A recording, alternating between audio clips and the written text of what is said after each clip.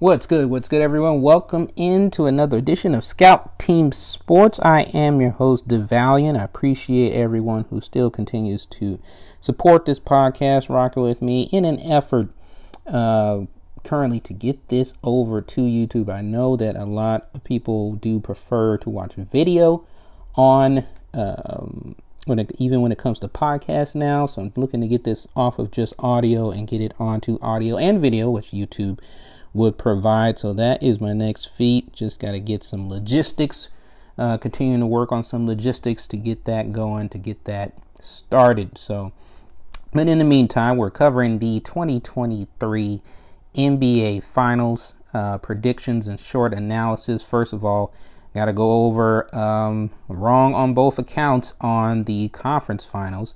With me picking the Lakers and Celtics. I was going with the media darlings this time. I was thinking I think they'll rough and tough it out. Both would go to 7 games. Was wrong on both accounts, right on 7 games on the Celtics and Heat, but still wrong on who won. And then the Lakers, I did not see them getting swept. I knew that Denver would be a force, but I did not see them getting swept. It just proves that the youth and the speed of the Nuggets, when all healthy, and that would include Jamal Murray, is a lethal force. And if you think about it, the Nuggets have been in the playoffs for the last several years as a competitive team, but they never had all guns blazing. They never had everybody fully healthy. Mainly Jamal Murray was not available, was never fully healthy. And so Jokic was out there doing it by himself. And they didn't have a fully healthy Michael Porter Jr., Kentavious Caldwell-Pope. They didn't have all these things, everybody working, everybody healthy, everybody ready to go. On top of Jokic, who, especially against the Lakers, showed a lot of defense that I wasn't used to him seeing, or at least I just didn't really recognize it before this conference final series. But I think that's another thing that the Lakers underestimated. I'm pretty sure they knew how they were going to have to deal with him offensively, but I don't think they were ready for how good he was defensively in this series. And that nullifies Anthony Davis. So, if Anthony Davis can't do his thing and LeBron is limited on defense and, he needs other people to get going on offense in order for him to get going because he doesn't want to do it by himself, nor can he. And then you have D'Angelo Russell in the game, and then you take him out when he's doing well, and he's one of your best offensive weapons. Even if he has a dry spell, I'd rather leave him in there much longer than I would have him out of the game. What are you doing, like putting him in the game and then taking him out of the game at critical moments for almost an entire second quarter of a game? I don't know what you're doing. He is, after LeBron and after AD, he is your best offensive weapon. He needs to be on the floor as much as possible, and the fact that they took him out as much as they did boggles my mind. Thought Lonnie Walker would contribute. Wasn't the case. Didn't really see anything else notable from anybody else on the team. But I figured even though, maybe their offense wouldn't be ablaze, the defense, they try to make it a low-scoring game defensively against the Nuggets, and that just didn't happen at all. And to get swept, it's like you get swept in the first round because, you really didn't deserve to make the playoffs, but you barely made it in. Okay, but then you get swept in the conference finals. Like, dude, you don't let that happen. Even if the Warriors would have beat the Lakers in the second round, in the conference semifinals, I highly doubt the Warriors get swept in the conference finals. So that's very, very disappointing to me. And when it comes to the Lakers, even if you lose, you don't get swept. Not in the conference finals. But again, coaching, the players, the Lakers didn't have an answer. And that youth and speed, when all healthy, it's lethal. On the other hand, crazy events where you get Miami up 3-0. Didn't see that coming. And then the Celtics come back, tie at 3-3, and then get blown out in Game 7. I'm like, you worked this hard to fight your way all the way back into it, and then Game 7, that's when you flatten out? I don't get it. I don't get, like, the whole time I'm watching them, I'm like, they're looking like it was Game 6 in the NBA Finals last year when they lost to the Warriors and the Warriors sealed it all in Boston. They just looked like they were slow. They didn't feel like they wanted to be there. It was like they didn't want to. There was no teamwork. There was nothing going on for the Celtics in that game. It was like Game 6 when they lost to the Warriors and the Warriors sealed up their fourth title against the Celtics in Boston. That's what this game past Game 7 was against the Heat. It's like they did not come to play. But I was like, why do you work your butt off after a 3-0 deficit to work all the way to get it back to Game 7 in your house to win it all?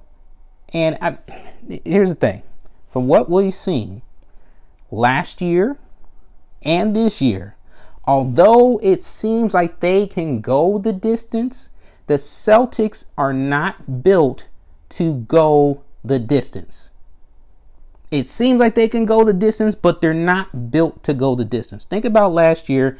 They swept the first round. Then they go 7 games in the conference semifinal. Then they go 7 games in the conference final. And then by the time they face the Warriors last year in the finals, it's like they're out of gas.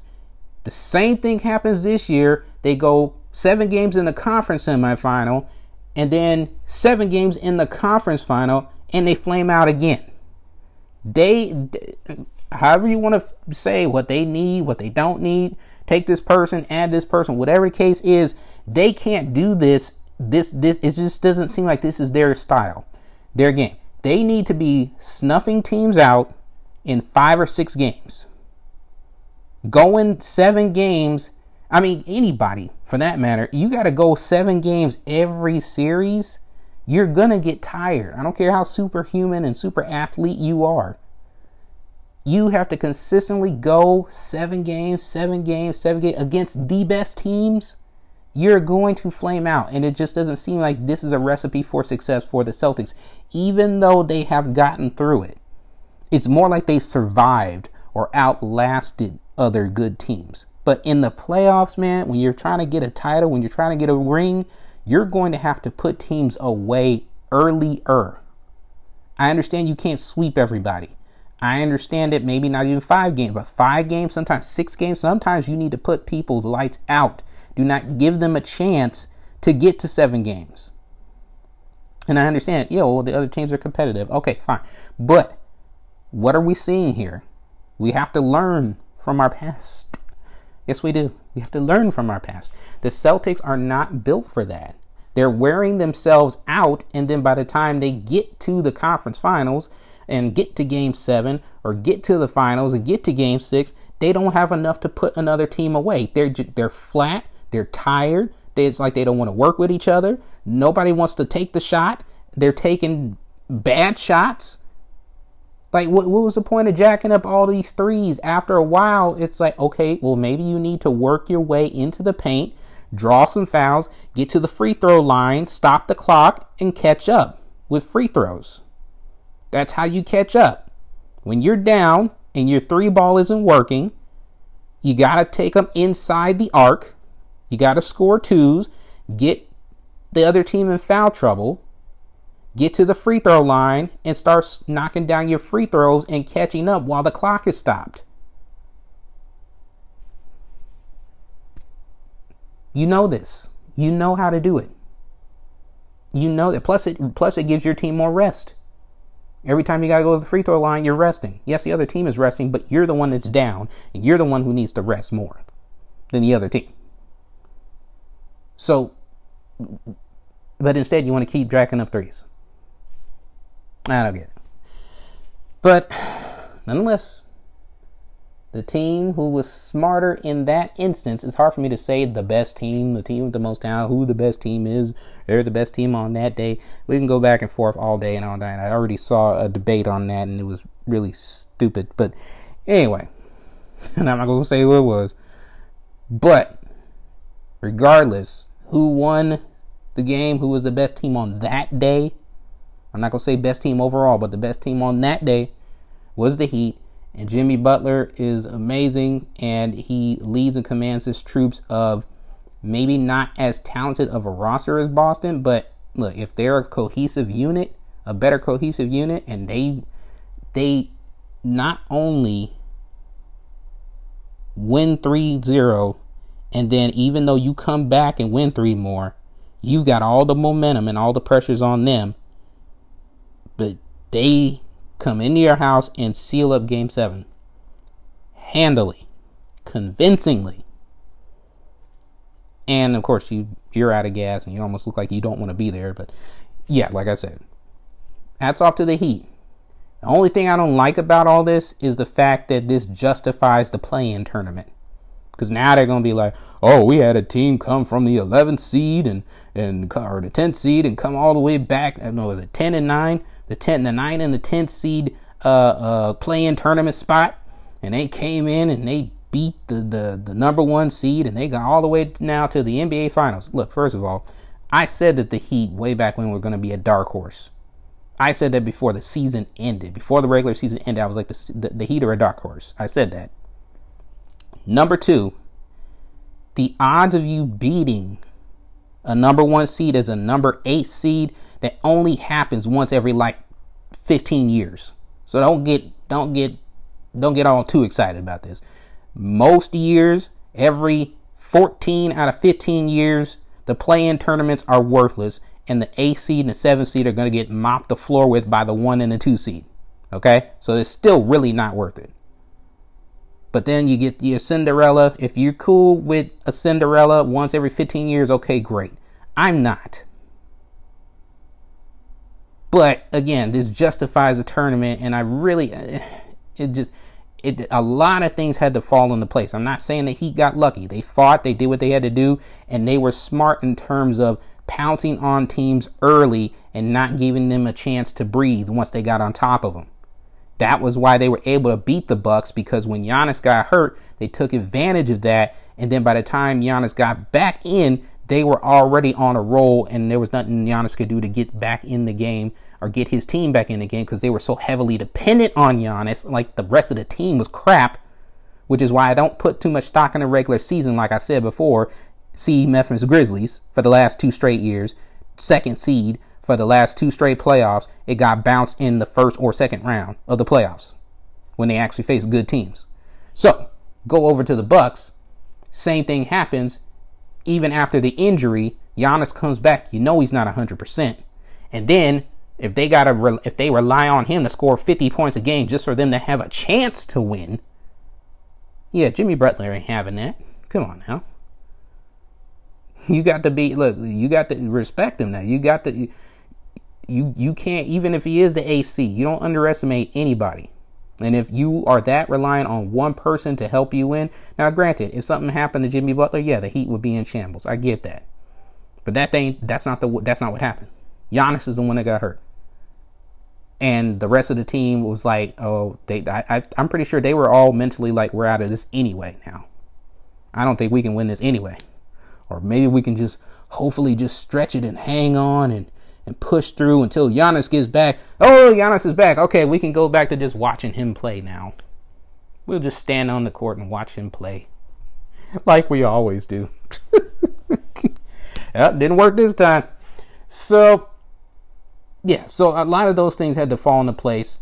But the Heat were smart, and they have one of the best coaches in the league that will coach them in order to take advantage of any situation that is presented to them. I would not doubt Eric Spoelstra to be smart enough to take advantage of situations like that. So you get that. You get, I would say, middle of the pack team in the Knicks. I already knew there was no way that the Knicks were going to beat them. They just didn't have enough star power. They didn't have enough firepower offensively. There wasn't enough there at all for the Knicks. The Knicks got by because they beat other mediocre teams in the regular season, and then they faced a one-trick pony in the first round against Cleveland. It was just Donovan Mitchell, and that was it. It was basically Donovan Mitchell versus the entire Knicks team. So you knew who was going to win that. So then you get to facing the Heat, and the Heat are led by Jimmy Butler and company, and it's just, yeah, that's a wrap.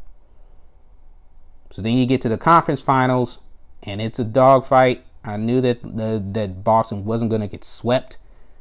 I didn't think that they would come back and win 3 straight. I figured, okay, by that point it's probably going to end in 6 in Miami. But they forced it to game 7, and then they just laid an egg at home. And Boston is getting quite a reputation for doing that now. I'm like, dude, I'm not getting I'm not getting eliminated at home, man. I'm just not. Man, I'm going all out. I have to foul out, and then once I foul out and I get ejected from the game, I don't even see the rest of the game at home. I'm not going to be there when the buzzer sounds 0 and I'm in my home court, my home stadium, my home fans, and we getting eliminated. No, I'm not going to be there. I'm fighting my behind off. I'm getting eliminated. I'm getting ejected, fouled out of the game, where I ain't going to be there because I didn't give my all, and I'm not going to do. No.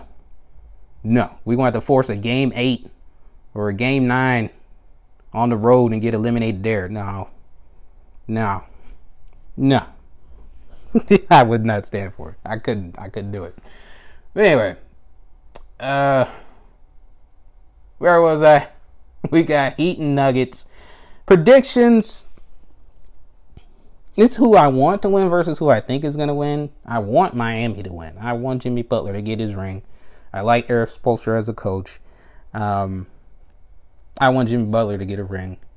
But what I think is going to happen is, the Nuggets. Maybe it'll be a good fight and it'll go 7 games. Maybe. But I'm going to say right now, just because, Jimmy Butler can do his thing, Jokic can do his thing, but if you're talking about supporting cast, if you take the 2 main stars out, who has the better supporting cast? No question, it is Denver. I just hate the fact that it's Denver. The Denver Nuggets? The Denver Nuggets NBA champ? Nobody cares about Denver being the champions except for Denver. At least with Miami, there's people outside of Miami who like Jimmy Butler. There's people outside of Miami who like Eric Spoelstra as a coach. And it's like, yeah, Jimmy Butler, yeah. Eric Spoelstra, great coach, yeah. Denver is, It's like you wish that all the star players in Denver played for a different team, not the Denver Nuggets. But I think Denver's going to win in 6. I'm putting it down there, but I hope I'm wrong. See, this is my trick. This is how I win. Either way, I am a winner. Okay? Not you, but me. If I predict the team that I don't want to win and they win, I'm right. If I'm wrong, it's great because the team I wanted to win won. That's how it works. That's the trick of sports, people. And I probably shouldn't have shared that with you because now you know my secrets. And those secrets of the sports world, the sports broadcasting world. But hey, I'm here to give to you. Okay?